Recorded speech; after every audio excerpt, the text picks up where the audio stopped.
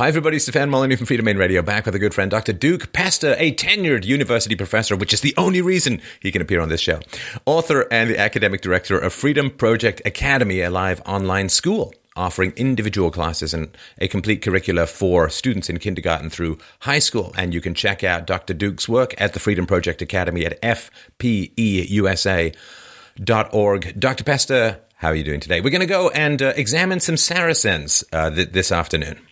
Excellent. This is a topic dear to my heart because as a professor at a university, this particular issue is used by students across the board, the miseducated students, to completely write off 2,000 years of history, literature, culture, and art. Whenever any serious discussion is endeavored about Christian history, Western history, the Crusades, it's almost like a mantra that shuts down discourse. It's almost like the word racist. Once it's said, everybody's got to stop and no longer think. Soon they'll be using that word slavery as well in the same context. So let us start with the mythology, or start with the generally accepted wisdom regarding the Crusades. What is it that your students are coming into your class believing about it? Well, in the first place, they know nothing about the Crusades. I gave a series of quizzes over about 5 years to my kids to find out general knowledge. And one of the questions I would ask them is, date the Crusades. When did the Crusades occur? And literally, in 5 years' worth of quizzes, about 600 quizzes that I had, about 87% of kids could not identify within 500 years when the Crusades took place. So they know nothing about them. They don't even know who the enemy was when the Crusades were being waged. Very few of them could list the Ottoman Empire or Islam, the caliphates. Very few knew that. They just knew in their little programmed minds that the Crusades were a synonym for Christian violence. They were a synonym for Western imperialism. They were a synonym for everything evil in multicultural discourse, right? The multicultural argument that all cultures are equal. Ignore your senses, ignore history, ignore the way cultures treat their own people. They're all the same. And if that's so, that means Western culture, and America in particular, has to be wicked. The only reason we have greater technology, greater superiority militarily, greater wealth, is because we must have raped and stolen and dominated other cultures to get it. So the Crusades the word crusade is one really powerful word that sums up everything from what happened to the Native Americans to everything that happened with the Romans, everything in between, and particularly what happened in Christian culture. So they know nothing about it except the political spin that they're given by their teachers. Well, and this is the same thing happens with slavery as well. The Christian West was involved in the slave trade and in the practice of slavery post-Roman Empire for the shortest amount of time relative to Jewish cultures or Islamic cultures.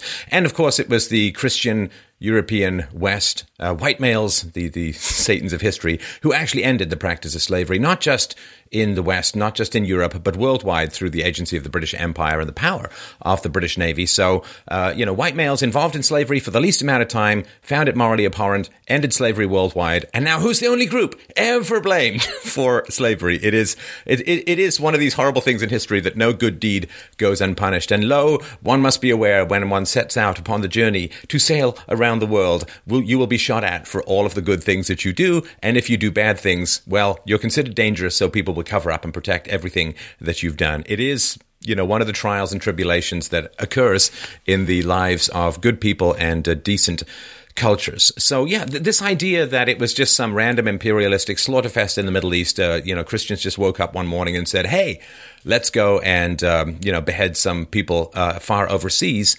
This is... it's criminal, literally is criminal intellectual dishonesty, because let's start with the basics. Of course, Christianity, originally a Middle Eastern religion. And if you look at the Middle East now, not a whole lot of Christians left. And that should be the first clue that what you're being told might not be 100% true. Yeah, and to preface what I'm about to say, you want to see a progressive's head explode? Point out to them that the first point out to them that the first great slaveholding nation in the history of the world was a African society, right? Egypt. Let them know that. All this Black Athena stuff that we got in the 70s, the idea that Greek culture and Egyptian culture was primarily a black culture stolen by white people as a way of sort of legitimizing cultures prior to Western culture as being legitimate cultures that were run by black people. Fine, I'm willing to give you Egypt, even though, of course, we know northern Africa is much different than southern Africa. Let's give these progressives Egypt, because welcome to the club. You were the first great slaveholding people in the history of the world, Africans then. And if you want to argue that Africans were black people, I don't think it's true, but if you want to make that argument, then you, African Americans, if you would want to call it that, in this country have to recognize that slavery first started with them. But we'll never get slaves. There's open-air slave markets now in Libya.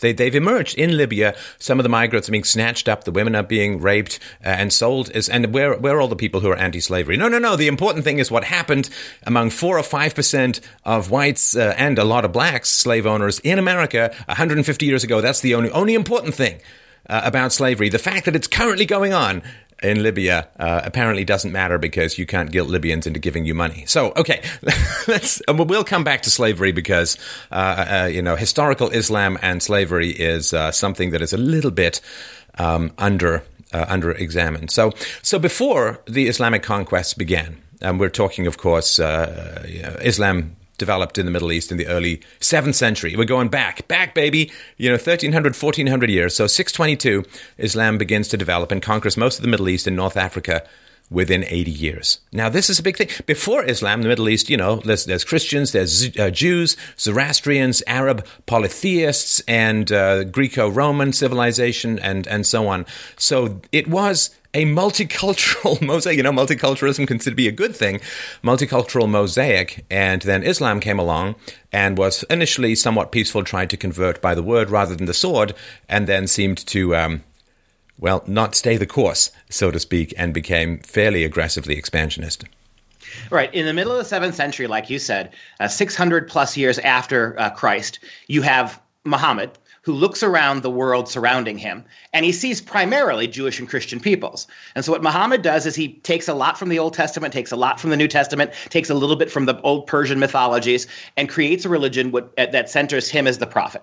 And within his lifetime, before he was even dead, the warmongering, the colonial ambitions of Islam had really come to dominate. People who want to talk about the Crusades, and we're talking about the 10th and 11th, 12th centuries. We're talking here as early as the 8th century, as early as 732 AD. Within 100 years of the founding of Islam, you have the famous Battle of Tours, where Islamic armies, the Umayyad Caliphate, people don't know this, the Umayyad Caliphate was the 5th largest empire in the history of the world. Within 100 years of Muhammad's birth, you had the 5th largest empire ever to walk the earth, had conquered Spain, was turned all of the northern African coasts, had conquered much of what we call Syria and Palestine today. Sicily, for almost 300 years. Sicily, the Muslims ran a caliphate in Sicily for almost 300 years. Absolutely. And so within 100 years, by 732 AD, Spain had been conquered, and Islam was trying to take France. And so that's when you have the famous Battle of Tours, led by Charles Martel, right? Our English history, our European history reminds us, Charles Martel in Latin, the word means Charles the Hammer. And what he did is he systematically pushed the Islamic invaders out of France. So in other words, for about 400 years, before there was a single European crusade to the Holy Land, you had all of the major battles between Islam and Christianity fought on Christian territory by encroaching Islamic armies that were not the least interested in peace or coexistence. It took 4 centuries for Europeans to take the battle to Jerusalem. Let that sink in for a second. It was a 400-year war before a single battle was fought on Islamic territory. And that tells us something, right? That it's not that the Europeans were being reactionary or they were sending crusader armies simply for loot and plunder. This was an existential struggle for the survival of Europe. It wasn't Europeans trying to conquer Islamic territory. It was exactly the opposite. Well, it's like getting someone out of your home who's a home invader, and suddenly you're the aggressor. So, yeah, let's just remember this. The first Muslim empire, right, the Rashidun Caliphate, 9 million square miles at its height. That's about the same size as modern-day America. The second, as you pointed out, the Umayyad Caliphate, 1.5 times larger. That's 15 million square kilometers, which is close to the size of modern-day Russia. And if you want to compare that, the Roman Empire, remember how bad and colonialistic and imperialistic the Roman Empire was, the model for the Star Destroyer these days, it seems.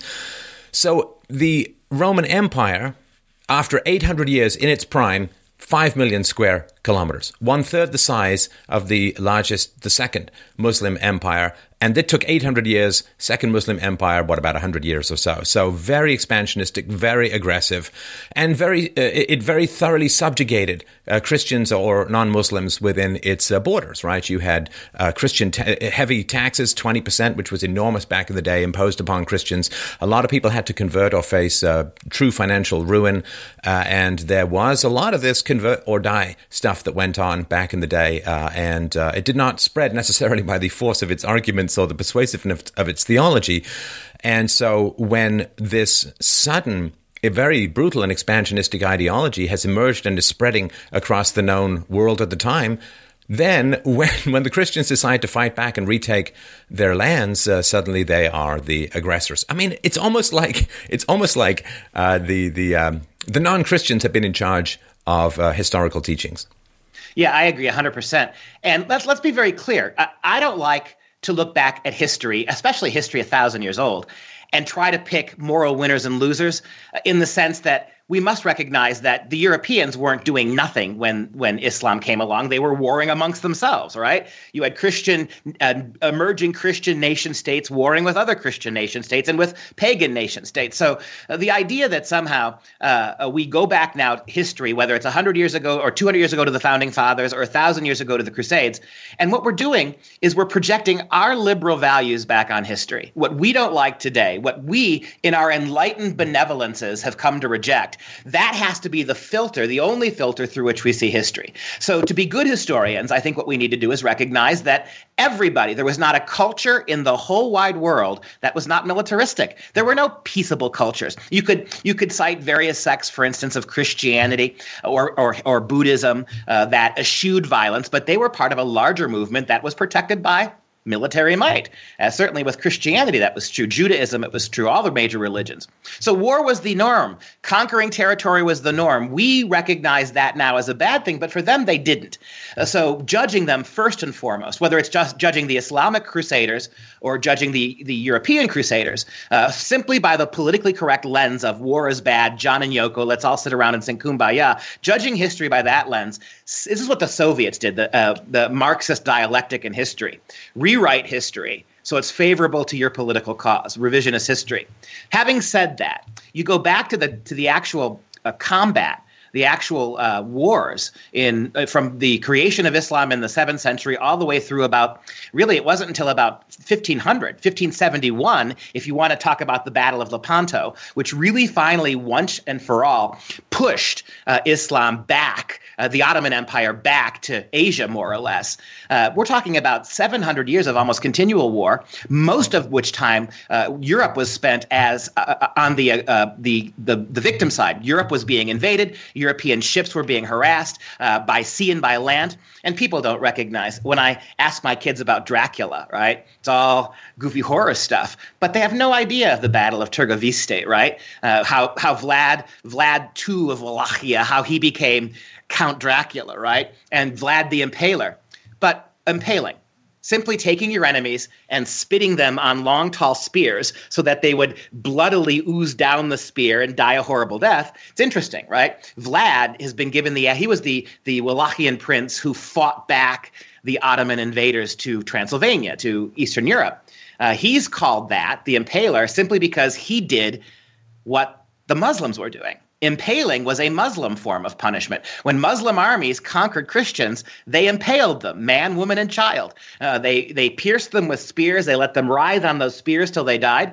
And so all Vlad did was, when he finally defeated the encroaching Muslims, is he gave them a taste of their own medicine. And so forever on in history, again, he's the impaler, and there's no mention of the barbarity and cruelty of the Turkish attackers.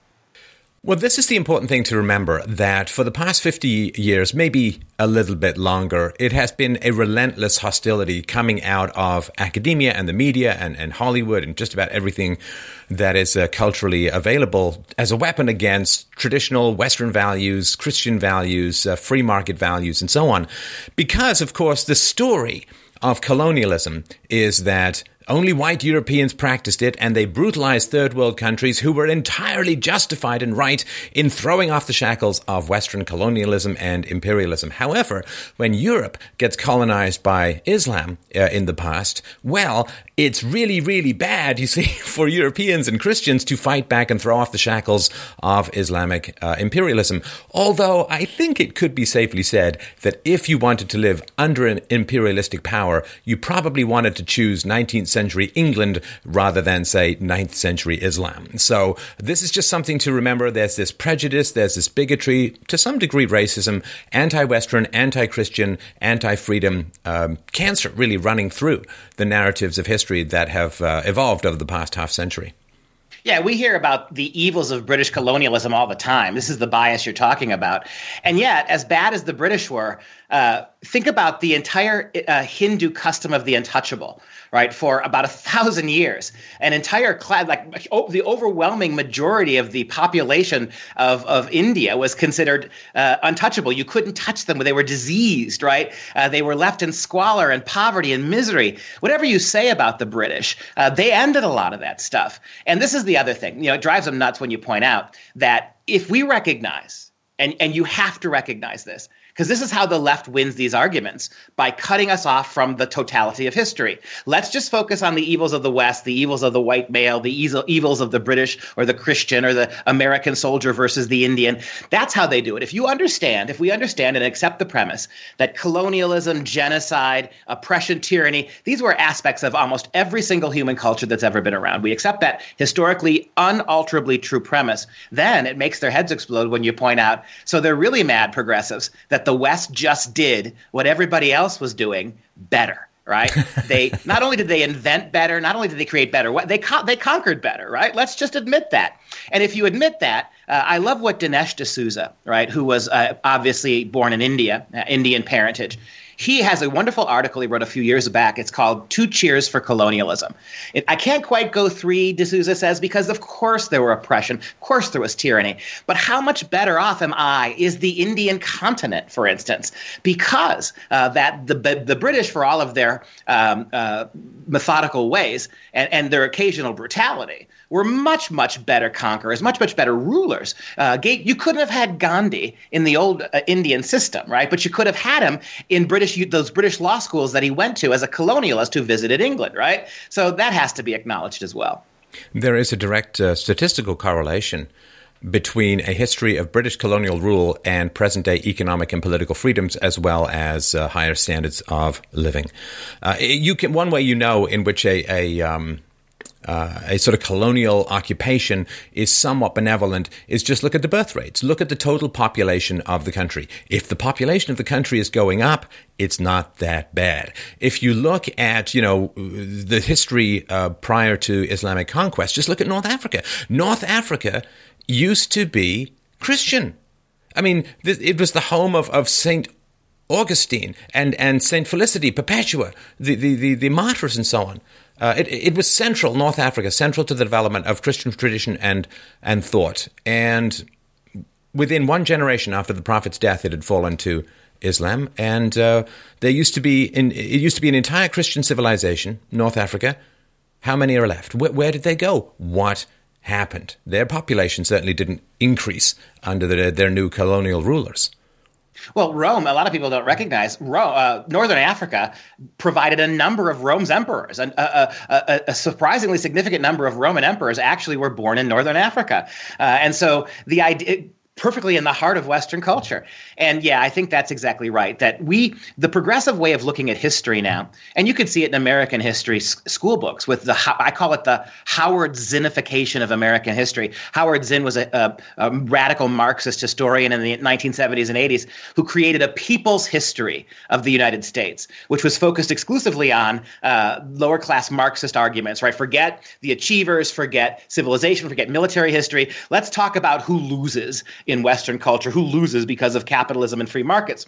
Our kids for about 40 years in American schools have been learning the Marxist Zinn version of history. And in that view of history, things like socialism, Islam, non-Western empires, non-Western slavery, that's all whitewashed, right? To magnify America's sin. My students are absolutely staggered when I point out to them that Indian tribes, Native American tribes like the Cheyenne and the Comanche actually had black slaves, and in some instances had African slaves beyond the Civil War after the Emancipation Proclamation. It's a staggering thing for them to have to comprehend, and no one's ever pointed it out to them before. Well, I mean, the indigenous population in America, I mean, they found torture pits with 500 skeletons brutally tortured to death. They owned and collected slaves, waged brutal war against each other. You know, it's back to this. We should do another show on the Rousseauian noble savage myth, but we'll do that another time. But no, they were, Stone Age and as brutal as one can imagine. So this is important, right? There were 5 major Christian capitals in the Middle East.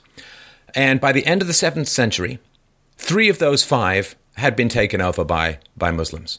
Constantinople, besieged twice by Muslims. Rome was attacked, and its holy shrines were pillaged.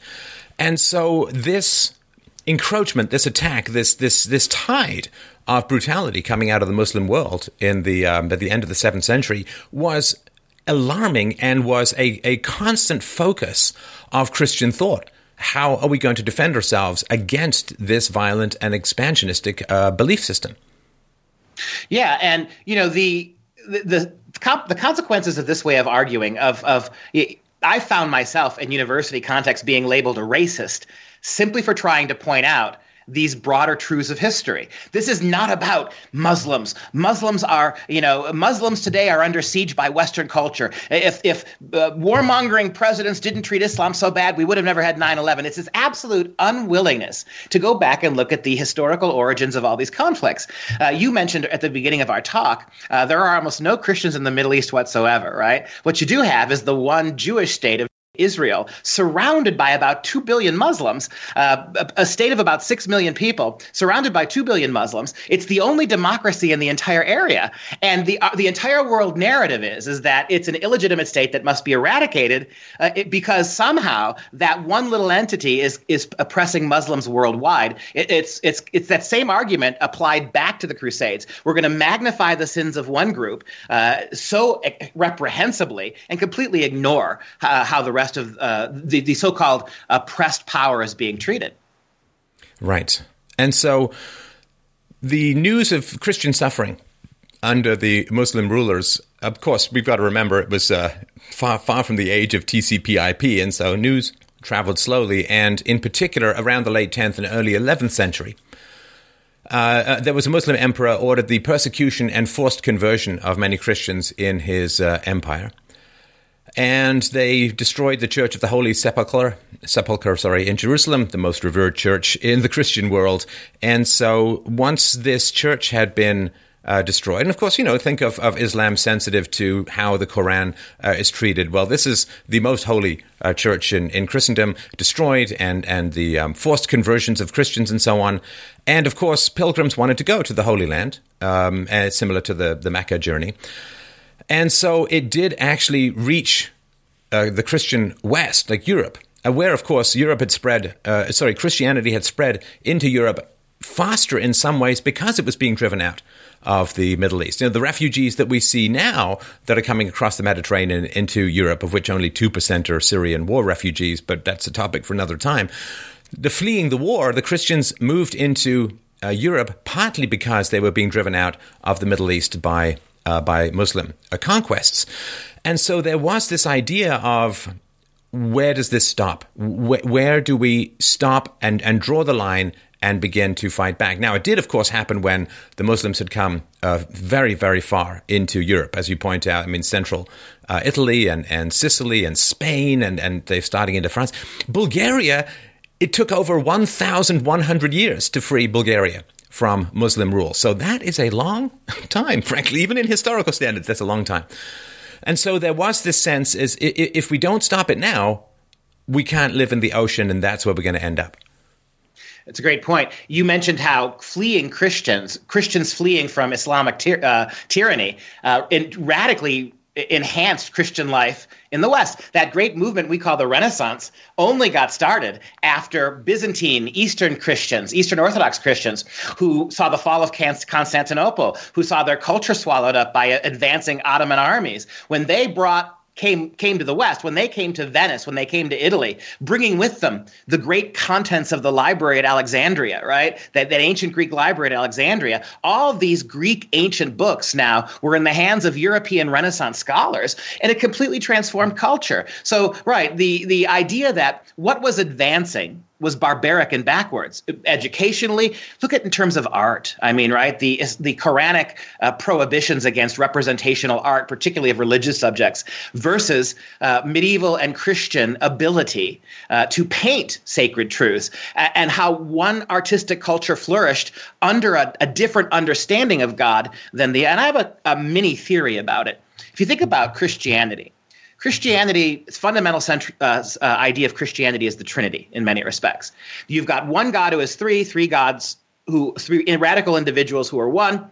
There is already a kind of tolerance for diversity and an interactive nature about the Christian Trinity. You think about the radical oneness of Allah, right? There can be no God but Allah. It's interesting. You wonder sort of sociologically and theologically, as the conceptual ideas of Islam and Christianity evolved, one seems much more prevalent to one world thinking, to one way only, to absolute intolerance for different kinds of religions or different kinds of people. I mean, today, no one seems to complain that you can't set foot in Saudi Arabia, certainly at the holy sites if you're Jewish. You can't build a church anywhere in Saudi Arabia. Yet we're happy in the West to welcome peaceful Muslims here and let them build mosques, worship the way they want. I think there's something in the historical and anthropological origins of the founding ideas of the two religions that one suggests relative openness, relative willingness to embrace alternative kinds of thinkings that have led to incredible growth and wealth and economic opportunity, versus a system that in many ways is still an 8th century system that is mired in a kind of universe, a one way of thinking that thwarts this kind of diversity and interaction with other cultures. Well, of course, the history of Christianity has to some degree been the history of attempting to work with existing belief systems, prior belief systems, contemporary belief systems. If you look at, of course, the massive respect given to the non-Christian philosopher Aristotle throughout the late Middle Ages period. He was called the philosopher, and he was not considered a heretic or a blasphemer and so on.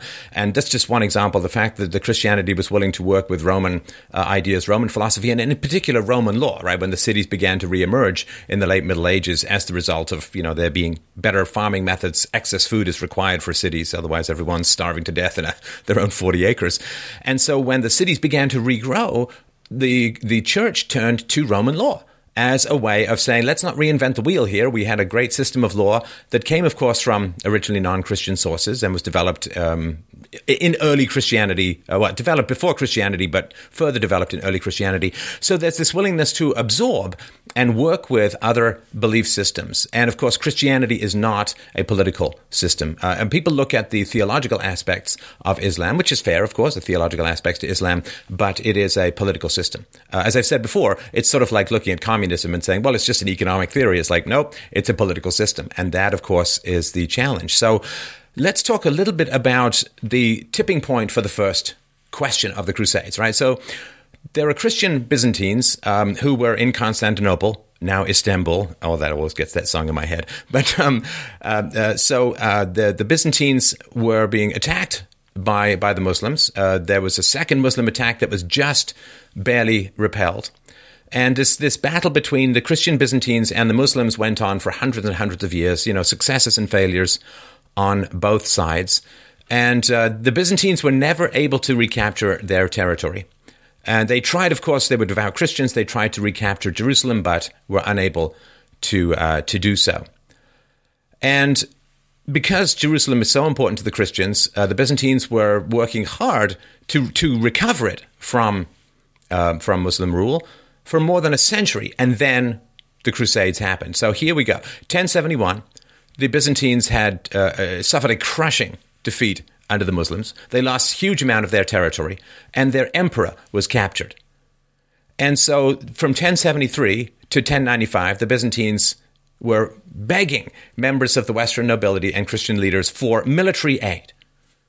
And then what happened, 1095, ambassadors sent by the Byzantine emperor appeared before Pope Urban II and said, we need your help to deal with the Muslims. And it was later that year This is almost 1100, almost the year 1100. The Pope said, maybe we should start looking at military solutions to these expansionist tendencies of Islam, and we should try and take back the key areas of Christian theology. Yes, and the one thing we haven't yet mentioned, that it's so obvious that the fact that nobody mentions it is why our kids have forgotten it. Jerusalem, Palestine, it was not empty. I mean, this idea that somehow my kids actually believed that Islam always and forever had owned Jerusalem, right? That it was always an Islamic city. The idea that my kids seem to have is that one day at some mysterious vantage point, Islamic armies wandered into Jerusalem and found a completely abandoned city, and then they just inherited it, right? The story of the Crusades always begins with 1095, right? A Christian pope decides to send an army to Jerusalem to try to take it back. But the back is the key. For 400 or 500 years, Islam had been advancing and conquering. They had taken brutalized the inhabitants of Jerusalem when they took the city. That doesn't count as crusade, doesn't count as colonialism. It's only that pivotal moment in 1095 when, and it reminds me of today's circumstance. Any attempt on the modern Western world to fight back or to even try to stem the tide of immigration from certain highly politicized, radicalized nations, that's considered racist, right? So it feeds, and you see how much worse it gets. If we treat our history this way, right? If we refuse to see the complex interactions of different kinds of people from our history, how in the world can we deal with today's problems? We can't. In the same way that we're apologetic now for crusading Islamic armies and angry that Western armies finally tried to answer them, you see what's happening in places like Germany and Sweden now, right? Where it's much better to allow your daughters to be raped. It's much better to keep your mouth shut and allow state aid to be paid to terrorist families. Much better to do that than to risk opening your mouth in defense of Western values, which we have taught people have no defense anymore. Right. So the tipping point for the Crusades, let's just, as you point out, let's just give people the brief sort of takeaway. You've had over 400 years of Muslim aggression, invasion, taking over of Christianity, Christian territories. 3 out of the 5 Christian centers have fallen to Muslim hands. Rome has been attacked. 2 of its holy sites have been desecrated. Constantinople, which is one of the last remaining capitals of Christianity, is facing down a Muslim threat, again, existential to its existence. So this idea that Christians just woke up one day and just decided, hey, let's just go charging off to the Middle East and start hacking people up. Come on. I mean, this can't be considered to be true at all. I mean, the Christians stood for or stood without a huge counterattack or a significant counterattack. They, let's say, accepted. They allowed for or they submitted to this expansionism for longer than slavery existed in America before really coalescing and fighting back. And Jerusalem, of course, the first crusade the aim was to recapture Jerusalem, which was a Christian city. And they were simply trying to take back what culturally and theologically and historically had been Christian to begin with. And that is very, very tough for people to process. They also don't understand when the Muslims had Muslim piracy, the Barbary pirates and so on, was a huge deal. One of the first things Thomas Jefferson had to do when he was president was deal with problems with Muslim piracy, North Africa, the Mediterranean, and so on. This is one of the reasons why, I mean, people, it's astonishing. Over 1 million Europeans were taken as slaves by Muslims and other North Africans. The entire coastline around Europe was depopulated. People couldn't even fish. The reason why there are castles was because of these constant raids from Muslim slave traders. And again, it doesn't exist in history, which is why history is now a strangulation fable designed to crush the larynx of Western cultural pride or self-respect or any appreciation for the positive effects of Western culture. It is a brain virus, and it's impossible for me to understand how what's taught in the West, what's taught as history, how could it possibly be different from the greatest enemies of the West teaching that history? I mean, they always say, oh, the winners write the history. It's like, okay, so who's won and who's writing this history now? Because it sure as hell isn't the victors of the West. Yeah, it's a great point. And, as somebody at the university level who sees the kind of history that's getting taught, it is acrimoniously incorrect about Western culture in general. You mentioned the fall of Constantinople. Think about that for a second. All this demand today for reparations, how we have to make amends, just the West does, right, for what we've done. But to this day, the greatest church, the largest church in human history, the Hagia Sophia, right, that great church in Constantinople, it's now the greatest mosque in the world, right? That they took this great building, this edifice of Byzantine Christianity, Islam conquered it, turned it into a mosque, and yet where are the calls for reparations? If we called for Islam to give back and repair, provide reparations for what it's taken, the toll on them would be so outrageously high as to dwarf what American or Western responsibilities are. And yet this is something that we almost can't even talk about because of how dominant multiculturalism has become. One of the things I love about talking to you is your understanding that the argument wins, right? That reasoned logical analysis. I have no problem calling out. In fact, it's what makes Western culture special is that we have always, for a long time, even in those benighted years with the Catholic Church, there was still a lot of criticism of the church from within. Dante in the 13th century is putting popes in hell, for goodness sake, right? 400 years before the Enlightenment, Dante, who, by the way, called Aristotle the master of the men who know, right? To go back to your earlier point about this appreciation for even pre-Christian pagans. But the argument that somehow, some way, Western culture has to bear the brunt of this. If you lay Western culture alongside all the other cultural ways of thinking and doing and seeing and being, we come out looking really pretty good. And this argument somehow that we alone are the problem, it's the only argument that the progressives can make, the anarchists can make. The only way you can convince people, kids in particular, that Western culture has to be replaced is to not show them the truth about non-Western cultures. Well, and I do want to make this point, which I don't think can ever be made emphatically enough, that what is called multiculturalism is anti-Europeanism, it's anti-white, it's anti-Western. Because if all cultures are supposed to be valuable, go to these classes and challenge people to say what is wonderful and valuable about European, white, Western Christian culture. It is not multiculturalism. It is anti-white, it is anti-Christian, it is anti-European. That's all it is. Everything else is elevated in order to lower and attack this culture that certainly you and I have as our history. It's not multiculturalism because the white culture is not elevated the way that other cultures are, but other cultures are used as giant clubs with which to smash the face in of thousands of years of Western history and Western culture. I don't think that it can ever be expressed strongly enough. It's not diversity, it's anti-white. It's not multiculturalism, it's anti-European traditions, it's anti-Christianity. Take it one step further. I'm always alarmed at the incredible racism of the term white male, right? So Aristotle and Dostoevsky. And sexism. Exactly. Aristotle and Dostoevsky, Kafka and Frederick Barbarossa. These are all the same people, right? It doesn't matter if it's 2,000 years ago or 2 days ago. Any European, any American, any North American combination of ethnicities, and it's just so bizarre. The radical diversity that we already see within Western culture is a thing to behold. There's not much diversity in the great Chinese emperors, right? There was not a whole lot of diversity in North America prior to the arrival of the Europeans, but within European culture itself, we've inherited Judaism, the whole Jewish tradition. We've inherited the whole classical tradition. I mean, the different people from different parts, from Russia to Russia to North America. You've got all this incredible plenipotential diversity. You've got all of these different groups contributing, and that's all seen as a monolith. Whereas the real monolithic nations of the world, some of the most fascist ones, they're given a complete pass on all of this. It goes back to what you said before, and I remember in a previous conversation down the road we did. Has there ever been a culture in the history of the world, we asked this question rhetorically, that has been so self-loathing as this one?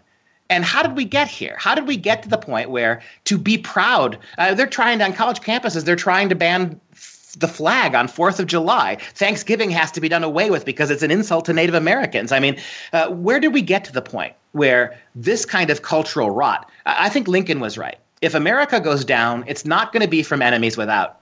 It will be because of our own moral turpitude, our own unwillingness to defend our way of life. And that's exactly where we find ourselves now. I don't see a lot of people criticizing the lack of diversity in Saudi Arabia or other countries. I mean, it's crazy. I mean, Europe is crazy diverse. compared to the Middle East. So as far as where it went, my sort of very, very brief theory, which is still a work in progress and may, of course, not be the final answer, is that when you have freedom, and I just did a video on the Pareto distribution, right, which is that a small, in a large group of involved in the free market, a very small number produce significant amounts of wealth. So if you have a company of 10,000 people, only 100 people within those 10,000 produce half the output. So when you have freedom in a creative environment, you end up with disparity. You end up with inequality, so to speak, of outcome because, the bell curve and IQ distribution and other things as well. And so when you have freedom, you get a small number of very rich people, you get a big chunk of the middle class, and then you get poor people. And when you have that kind of inequality, it opens up a big hole in the side of your culture for people to worm in and say, oh, those rich people, they're only rich because they stole from you. And to arouse and rouse up the resentments of the poorer people, of the less intelligent people on the bell curve. And from that, you can start to set the rot in. And until and unless we understand this Pareto distribution, the bell curve in terms of IQ, it's forever going to be an open wound that can fester because freedom does produce inequality. And then when you get inequality, you get all of the class baiters who come in and tell all the poor people to hate the rich people, and then you tax the rich people, which destroys your productivity from within. So this is just fundamental things we need to, I don't know if we're going to be able to turn it around this time, but it'd be great to remember it for next time. Well, and the flip side of that coin is that what allows authoritarian states, and I would argue that Islam generally it's a religion elevated to a government and turned into a kind of dictatorship, at least the way it's practiced in most parts of the world. Well, the word does mean submission. It does. There's a bit of a clue there. And so the flip side of that coin is that not only are the burgeoning lower classes much more free to rise up, but you've lost the will to authority in Western culture. When I stand by and watch on college campuses as our most sacred right, freedom of speech, is being absolutely bullied into submission by college kids and police officers standing there afraid to intervene. So authoritarian countries, non-Western authoritarian countries, they control the problem of lower classes grumbling with an iron fist. It's a mark of our relative civility. And this goes back 1,000 years. Prior to Magna Carta, this goes back, right? It's a mark of our relative tolerance in the West that our first recourse isn't always the authoritarian one. Again, you couldn't have had things like Magna Carta. You couldn't have had the rise of a middle class if we were so authoritarianly structured as some of these non-Western cultures are, that there's or the untouchables in India, where there's never even the slightest pretense that anybody could rise higher than their station. Right. Now, I do want to drop something in here as well and get your thoughts on it before we move on to history of slavery in the Middle East. And it is this. I have noticed that as the ruling classes in the West have become relentlessly secular, I mean, I think they pay a lip service to vague Christian ideals, but they have become enormously secular. I mean, if you think of the Reverend Jeremiah Wright, who was, screaming his scaldron of anti-American invective at his supposedly Christian audience, I mean, that's a political speech, and it's become heavily politicized, even the lip service that is paid to Christianity. But in the past, as far as Western colonialism goes, there was considered to be, and it used to be called this, the white man's burden, which was, look, we have civilization, we have relative free markets, we have great culture, we have Christianity and so on. And when we go to sub-Saharan Africa, people don't really remember this because, again, there's this revisionism going on, I think, far beyond what the data supports, which is you get to sub-Saharan Africa when the first Europeans got there. And yeah, there was brutality, there was slave trading, cannibalism in certain places. In sub-Saharan Africa, there was no two-story buildings. This is in the sort of 15th, 16th, 17th century. No written language. They hadn't invented the wheel yet. And there was this idea of, there but for the grace of God are us. So there was this idea of the white man's burden that we're going to try and bring civilization to a stable government. We're going to ban cannibalism and we're going to ban, the Suti in India, you pointed out one of the things, the bride had to throw herself on the funeral pyre of her husband and burn to death. And then this idea that, we kind of, by the grace of God or philosophy or luck or whatever, we developed some pretty cool stuff. We want to bring it to the rest of the world and try and bring everyone up to our level. Well, that was, and there was corruption in it, and I understand all of that, but there was a benevolence foundationally for a lot of this stuff, which also drove the end of the slave trade in the West and around the world. But as leaders in the West have become progressively more secular, it's not like the imperialism has ended. I mean, as I've pointed out on the show, under Barack Obama's presidency, he dropped 100,000 bombs, largely on Muslim countries. That's not how colonialism used to work. Colonialism, whatever misguided and however corrupt sometimes its outcome was, it wasn't just the British Navy's ships sitting in the harbor and firing randomly into cities. It wasn't just throwing cannonballs down the main streets of a city somewhere in the third world. There was an attempt to go in and fix things that were really broken in those societies.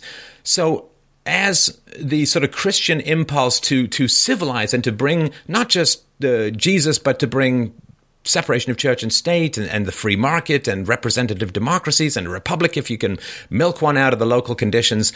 Now it's like the CIA doing coups. It's the undermining of foreign democracy. It's propaganda machines. It's really gruesome manipulations. It's massive amounts of bombing. But all of these people hate Christianity as well. And it's like what the colonialism that occurred under Christianity had a benevolence that's hard to imagine. I mean, again, just think, you can't just look at the Amritsar massacre and other things that happen and say, well, these bad things happen. Well, sure, that's like looking at the night sky and saying it's daylight because there are stars. I mean, it's the gap between, not the things themselves, that matter. Would you rather live in sub-Saharan Africa before the British came along or after? Just look at life expectancy, look at birth rates, look at infant mortality. These things all got vastly better under colonial rule. And so it seems to me that since human beings do have some impulse for colonialism, we all want to spread and grow and so on, it sure was better when Christianity, rather than this secular leftism, which seems to me corrupt, if not satanic, almost beyond words, now the bombings that are going on in the Middle East have no civilizing impact. Civilizing impacts are sold like, oh, we're going to be welcomed as liberators in Iraq and we're going to make a Jeffersonian democracy out of this society. But it has become much more brutal with no redeeming outcomes, as was the case with Christian-driven imperialism. And that, to me, is something that needs to be remembered as well. There is a lot of violence going on from the secular rulers in the West towards the Muslims in the Middle East and other places. This bomb everyone and invite everyone is a terribly catastrophic scenario. But it seems to be getting a lot worse since the rulers became more secular. Sorry for that long speech. I hope that makes some kind of sense. No, it does. And I have a couple thoughts on my side of this. Is number one, I think that you asked the question, as they become more secular, as Christianity went to becoming nothing more than a cultural product, not a theological one or a philosophical one, now to being nothing. Religion in general, but particularly Christianity in the West, it gave a transcendent reason to have a worldview. It provided an identity. It anchored truth in something beyond materialism, something beyond mere existence. And so I think the people who argue that all bad things are done in the name of war, they never, in the name of religion, all bad things are done in the name of religion, all wars and all this stuff. But they never point out the opposite side of that, the positive impact of religion, or the idea of religion in human affairs, human politics, government. The white man's burden, as you say, this tendency. Despite the bad things that were part of the Western colonial legacy, look at the results. I mean, India is a better place than it was before. Look at South Korea. I mean, just look at the difference between South Korea and North Korea and the impact of Western values, Western importation, Western defense of South Korea versus what happened in North Korea. One peninsula, night and day differences. And some of this, I think, does. A culture that no longer believes it has any transcendent meaning, a culture that no longer believes that intervention in the affairs of people can be a positive, not just a negative. Culture like that, I think, can't survive. It becomes totally self-loathing. And the opposite side of the coin to all of this cultural attempt to better, bringing orphanage, the idea of Mother Teresa, working away in India, trying to take care of those people that the Indians really didn't care about, right? These untouchables again. Now, in progressive circles, Mother Teresa's viewed as an interloper, right? She's a kind of a quasi-colonialist who's imposing her religion on innocent non-Westerners. That's the progressive rewrite of Mother Teresa. And so if you look at the flip side of the coin of that particular rationale, you get cultural appropriation. This idea now that whenever white people do yoga, they're disrespecting Hinduism. Whenever white people, how about that? A couple weeks ago on a college campus, where a group of young minority girls were demanding that white girls stop wearing hoop earrings. Literally, they were calling for that's a heritage of our slave days. These hoop earrings, they said, go back to the slave times in America. And of course, immediately real history debunked it. Hoop earrings go all the way back to the Egyptians. They're not the sole ownership of African American slaves in the 19th century. But this idea that it only goes one way, right? That whenever Europeans, Christians, conservatives, Westerners show their appreciation for other cultures by trying to borrow from them, now that's racist. And all my family's Italian. Can you imagine me walking into a pizza place and slapping the pizza out of a couple of Hispanic kids' hands and say, "Quit appropriating my culture"? The cultural appropriation is the exact opposite corollary of what you just laid out about the benefits that Western culture could in the past, when we believed in ourselves. All right. Despite the bad things we did, we could offer the world useful, meaningful, holistic things. Now we don't believe it anymore. So much so that for us to even engage in or share with non-Western cultures makes us cultural appropriators. Got to stop doing that. But you can't turn around then and say to the rest of the world, this is the unfairness of it. If we said to the rest of the world, the West, all right, we'll stop appropriating any aspect of non-Western culture. We will no longer serve Indian food. We will no longer nothing non-Western in our society to make you happy, on the provision that all the non-Western world must immediately jettison the culture they appropriated from us. No electronics, no computers, no satellites, no modern medicine, right? You're willing to because you're doing the same thing you accuse us of doing, right? But nobody ever lays it out in those terms. Oh, yeah. Can you imagine going to an Indian restaurant and saying, "What's all this electricity you're using? That's cultural appropriation." You'd be racist for that, too. So, yeah, the racism thing has become nonsense. So let's talk about this slave trade, because that was an important thing as well regarding the Crusades. As I mentioned before, over 1 million Europeans, particularly those in coastal cities, snagged up by the Muslim slave trade. It was a brutal system, and again was depopulating the sort of outer rings of Europe. I mean, Europe has traditionally had a very strong relationship with the sea, but not during this particular time period. But the Muslim dominance of the slave trade. I mean, there was Jewish elements and there were Muslim elements that dominated the slave trade, in particular Islam, between the 7th and the 15th century. Now, the Christians did enter the slave trade later, 1519 to 1815, the period of Christian slave trading. Much shorter and much more humane than what happened in the Islamic slave trade. 14 centuries of Muslim slave trade. The death toll in Africa alone is estimated at over 112 million people. 112 million blacks from Africa killed by the Muslim slave trade. And this is a staggering sum because, of course, you normalize it for world population now. It would be one of the biggest death tolls of anything throughout history, far bigger even normalized for human population than the 100 million or so killed by communism in the 20th century. It is one of the greatest mass murders, mass enslavements in history, if not the greatest. And this also happened to Christians, right? The kidnapping Christians to be sold as slaves goes all the way back to the 7th century under Islam. I got a quote from a historian who said, "It was the perpetual raiding of Muslim pirates and slave traders that brought about the abandonment throughout southern Europe of the scattered settlements of classical times and the retreat to defended hilltop fortifications, the first medieval castles. The same raiding led to the abandonment of the old agricultural systems with their irrigation dikes and ditches." So some of the mass starvations that happened as a result of poor farming methods had to do because you couldn't be scattered, you couldn't take, because you'd be out exposed and without a fortification, so you'd just be snagged and sold into slavery. The Muslim slave trade was the Muslim slave trade typically dealt with castrated male slaves, right, eunuchs, and you would completely amputate the scrotum and penis of 8 to 12-year-old African boys, and of course significant numbers of them died in agony during this particular process. And so this is really, really important to understand, that it was an incredibly brutal slave trade, far dwarfed anything that happened in Christianity, is unexamined, unapologized for. Certainly no restitution has ever been offered from a very rich Middle East to a relatively poor Africa in the centuries since. And it's not spoken about because the only people responsible for any slavery are the people who ended the practice.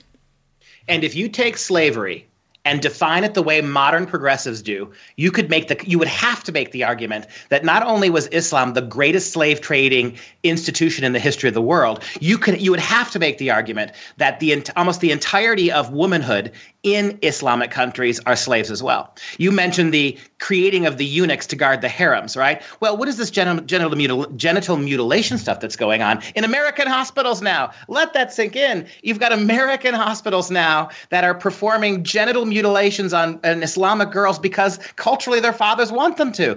That's slavery too. Let's turn this back on the liberals. The progressive definition of slavery means exactly that. Not only did Islam was the most successful at enslaving people across the world that weren't Muslims, they are the best enslavers of their own people as well. By the definition of progressives, they are. So playing the progressive game, you got to apply the standard rationally, right? If all these things count as slavery, then what they do to many of their own people count as well. And so how do you apologize for this? You remember the guy who played Gimli, John Rhys Davies, I think his name was, something like that, who played Gimli the dwarf, a famous actor in The Lord of the Rings. He was a little boy. His father was an African diplomat. He tells the story in like 1947 when he was a little kid. His father took him to a dock in Africa and pointed out to 3 ships that were leaving the coast of Africa heading east. He said, those ships are slave ships, he said, son. Those ships are Islamic slave trade ships that are taking African people back to the Middle East to become slaves. He said to him, someday your generation is going to have to fight those. That's the next big problem we're going to have to confront. He tells the story very poignantly, right, as a young boy. So if we're gonna use the radically expanded definition of slavery as promulgated to beat up Western culture, right? They're telling us now what? If you make under a certain income, you're a slave. You got multimillionaire players in the NFL, right, arguing that they're slaves to these owners who have all this billion of dollars. We're going to radically expand these definitions. That it's awfully hard not to just condemn Islam externally, but condemn it internally as well, as the entire social structure is predicated on that kind of slavery. And let's also remember Eastern Europe. Of course, Eastern Europe receiving criticism from leftist quarters because of a lack of willingness to take in migrants. Well, I guess they still have a little bit more objective history in Eastern Europe and some of that sort of region. So Crimean Tatars enslaved and sold 1.75 million Ukrainians, Poles, and Russians between 1468 and 1694. And I've got a whole truth about slavery, which people can check out if they want. So 1.75, again, normalize that by population. It's got to be 10 to 20 times that amount relative to current population. And I tell you, oh, man. So, Dr. Pesta, one of the things that bothers me is that I don't consider anybody who lifts a feather and claims himself to be a strong man to have any particular credibility. Whites are pathologically self-critical these days. They're like abuse victims, in brutal relationships, which, I think whites are in pretty brutal relationship to the dominant culture at the moment. It's a very leftist, Marxist culture.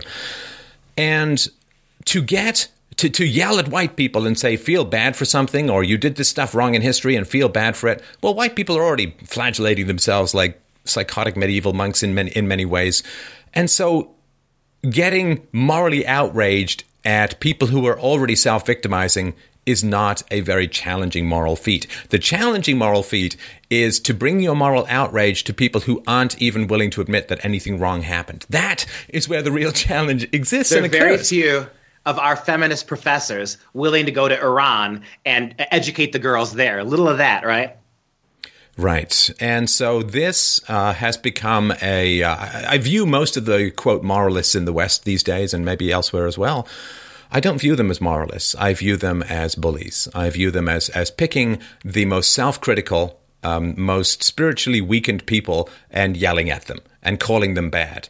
And that, of course, is what happens in abusive relationships. The man breaks down the wife and then castigates her and criticizes her and slams her cooking and slams her sexual prowess and breaks her down even more. That is not courageous criticism of a fellow human being. That's just finding somebody who's already self-attacking, pouring fuel on the fire, and then considering yourself some sort of moral hero. I really, really despise the people who are spending their time and effort criticizing a lack of diversity in the West or criticizing racism or sexism in the West. It's like, come on, there's a whole world out there where you could show your moral heroism and your moral strength and your moral principles and so on by going out. Go talk to the caliphates out there in the Middle East about the history of the slave trade, and go start demanding reparations, and go start demanding apologies, and go start demanding all of that. I want to see how that's going to go. I wonder if you can go and say, hey, Saudi Arabia, you really should allow some Christian churches to be open because you're really not recognizing and respecting diversity and so on. They don't want to go and do that. And that, to me, means that they have no interest in the good. They only have interest in a kind of sadistic abuse of the self-haters. Well, picking on, for lack of a better word, white American culture, you're also bravely picking on the one demographic that you know is not going to fight back. Right? It is the least threatening to call out white power in this country, to make fun of Christian institutions, Western culture, to traduce the canon of literature. That no one's going to fight you back. I mean, it's a straw man argument. You're fighting the most unresponsive people in the world. That's part of the problem. The Chinese. I mean, the Chinese kill more of their people every year than all the rest of the countries of the world combined. Right? The idea, this goes beyond Islam. Right? The one country on this earth that the Lao guy that actually has a dedicated gulag is China. And yet we've completely mainstreamed them in terms of business prowess, in terms of a seat on the Security Council. Yeah, so where are these brave Westerners who can picket Ann Coulter, for God's sake, at Berkeley to the point of causing millions of dollars of property damage and engaging in all sorts of acts of violent disobedience? Where are they when it comes to what happens in China? Where is the progressive left? Talk about Muslim atrocities. The progressive left that is very concerned about genocide could care less about the Armenian genocide. You've got high-weight Democrat politicians who are denying the genocide of the Armenians by the Turks simply because it's fashionably unmulticultural to do so. We talked already about how every offense by the Jews in Israel is magnified, and what they're surrounded by every day is largely minimalized, right? We've seen the human hostages. We've seen the fake video. We've seen Palestinians as young as 3 and 4, right, in military gear throwing stones at police officers.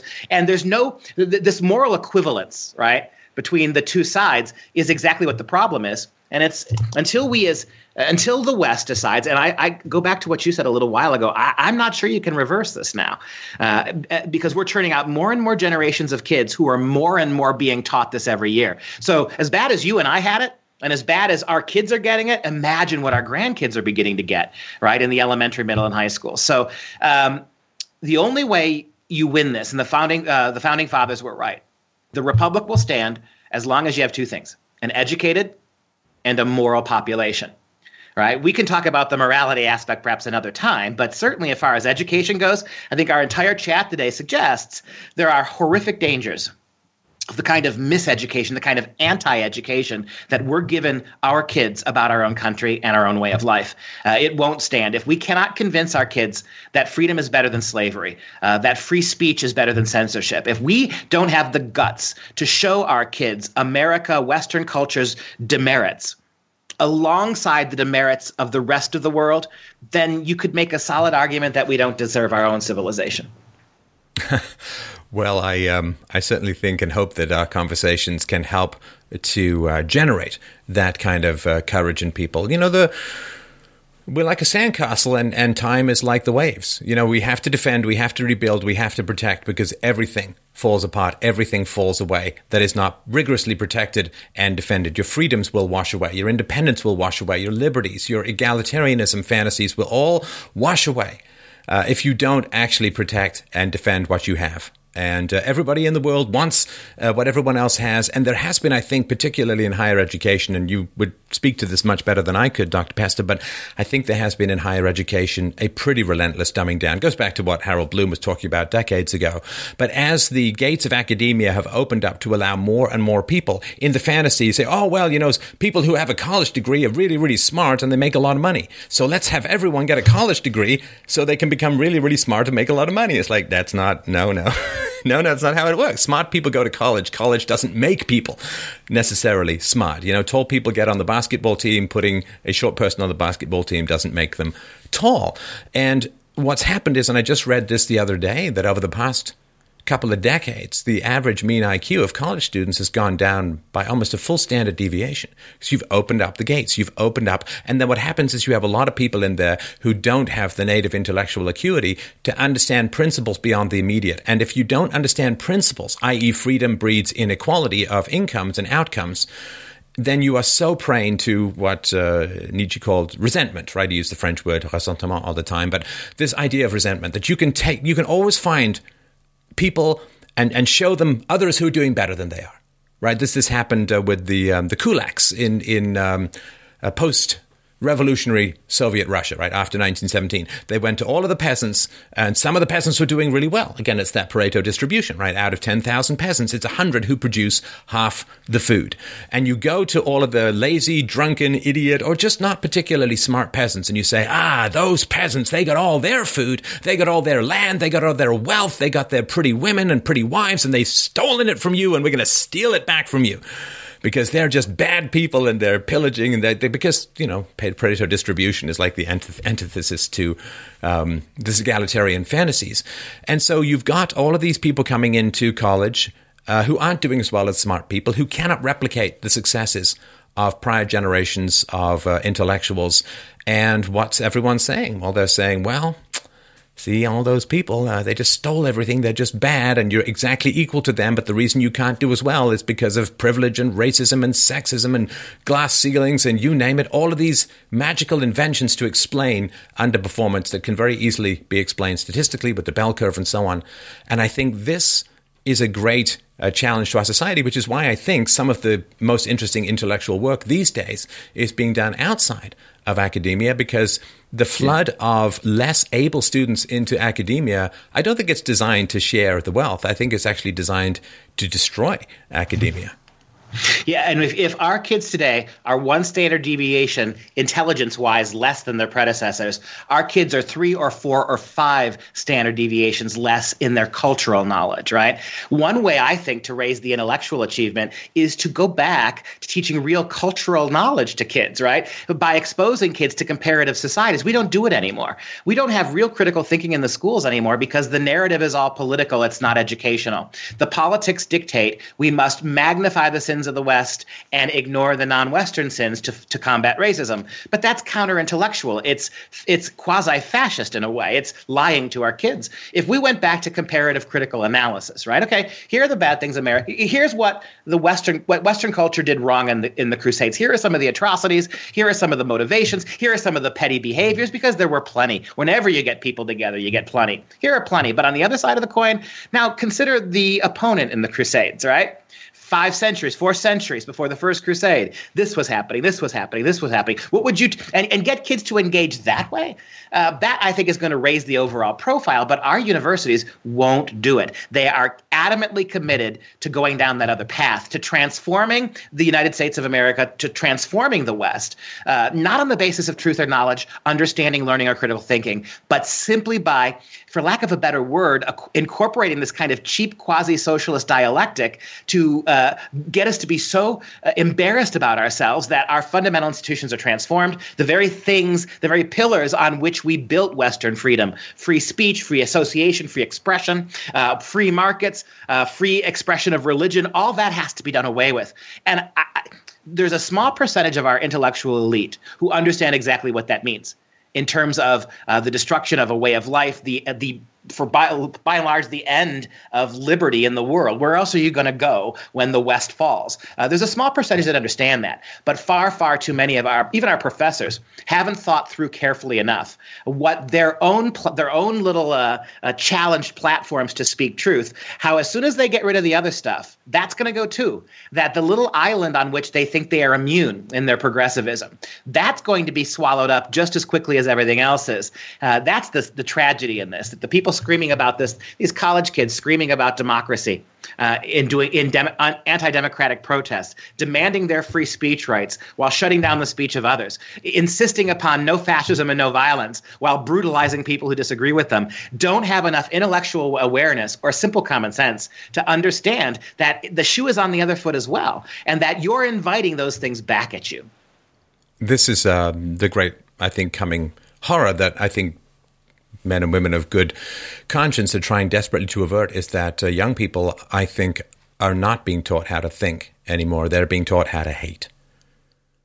And you get a certain rush, a certain sadistic rush when you uncork your hatreds and your frustrations, and you've been told by the powers that be that those particular people are your enemy. And generally, whoever's saying those people are your enemy, who doesn't have a good rational basis, just follow the arm back up to the head that's saying it. That's probably your actual enemy.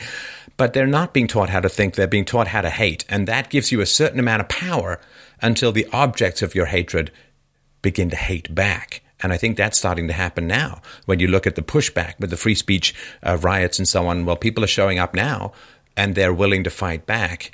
And that, I think, is where the civility of society really hangs in the balance. And that takes us all the way back as a nice segue as we wind down to the Crusades. In reality, the Crusades were not some spur-of-the-moment attempt by Western peoples to dominate and punish non-Western peoples. It was a response to a civilization that was under attack. Their civilization, their worldview, their beliefs, their religion was being assaulted by an aggressive, powerful enemy. And after centuries of that kind of oppression, they fought back. And we're all better because they did. Western culture is better because they did, and world culture is better because they did. We are in a similar situation. If we are not willing to fight back, and primarily intellectually, philosophically, right? But sooner or later, as we're beginning to see, as that side becomes more violent, right? If we're not willing to stand up to them and not be cowed by their violence, then we're going to lose this again, right? And what I'm worried about vis-a-vis our talk on the Crusades, we have turned crusading into, like the word discrimination, we have turned it into only a negative word. I tell my students all the time, kids, you discriminate all the time, and you have to. Do you want me to pick your husband for you? Would you be okay with that? No, you're too discriminating for that, right? You don't just stick anything in your mouth. You eat carefully. You discriminate. What about your friends? Do you pick your friends simply by who's first come, first serve? No. We've turned discrimination into one of those words, which is a very useful word, but we've only given it its negative connotation. A crusade, the way the Middle Ages perceived the word crusade, it was a just battle for something worth saving. For survival. For survival. We've completely lost that definition. And as long as we continue to do this with words, as long as we continue to teach kids that the worst interpretation of a word is the only interpretation when it comes to our values, we're going to be behind the eight ball here. And so fighting back, a lot of different ways. I'd prefer to fight back philosophically. I'd prefer to fight back theologically, intellectually. But at some point, they leave you no wiggle room. Are we a culture, and vis-a-vis the immigrants, too, that are streaming into our countries, are we a culture that's willing to fight for our core values, whatever that means? Or are we going to roll over and let them go away? It is my hope that we can continue with language, with reason, and with evidence, because if it comes to a time when we can't, and I have to step aside, whoever takes my place will be a very, very different kind of person. So thanks very much for the conversation. Just wanted to remind people to go to fpeusa.org to check out the Freedom Project Academy. My great thanks to you as always, Dr. Pesta, not just for what you do on this show, which gets out to millions of people, but also for what you do in your classroom. I have recommended that people stay away from arts educations, higher education, because it's like paying a lot of money to be indoctrinated in soul-destroying nonsense, except for the few shining lights in academia. So if you can get through to Dr. Pesta's classroom, I'm sure you're in for a great, wonderful, and edifying ride. So thanks so much for your time. As always, I'm sure we'll talk again soon. Have yourself a great day, my friend. Thank you. Hope to see you soon.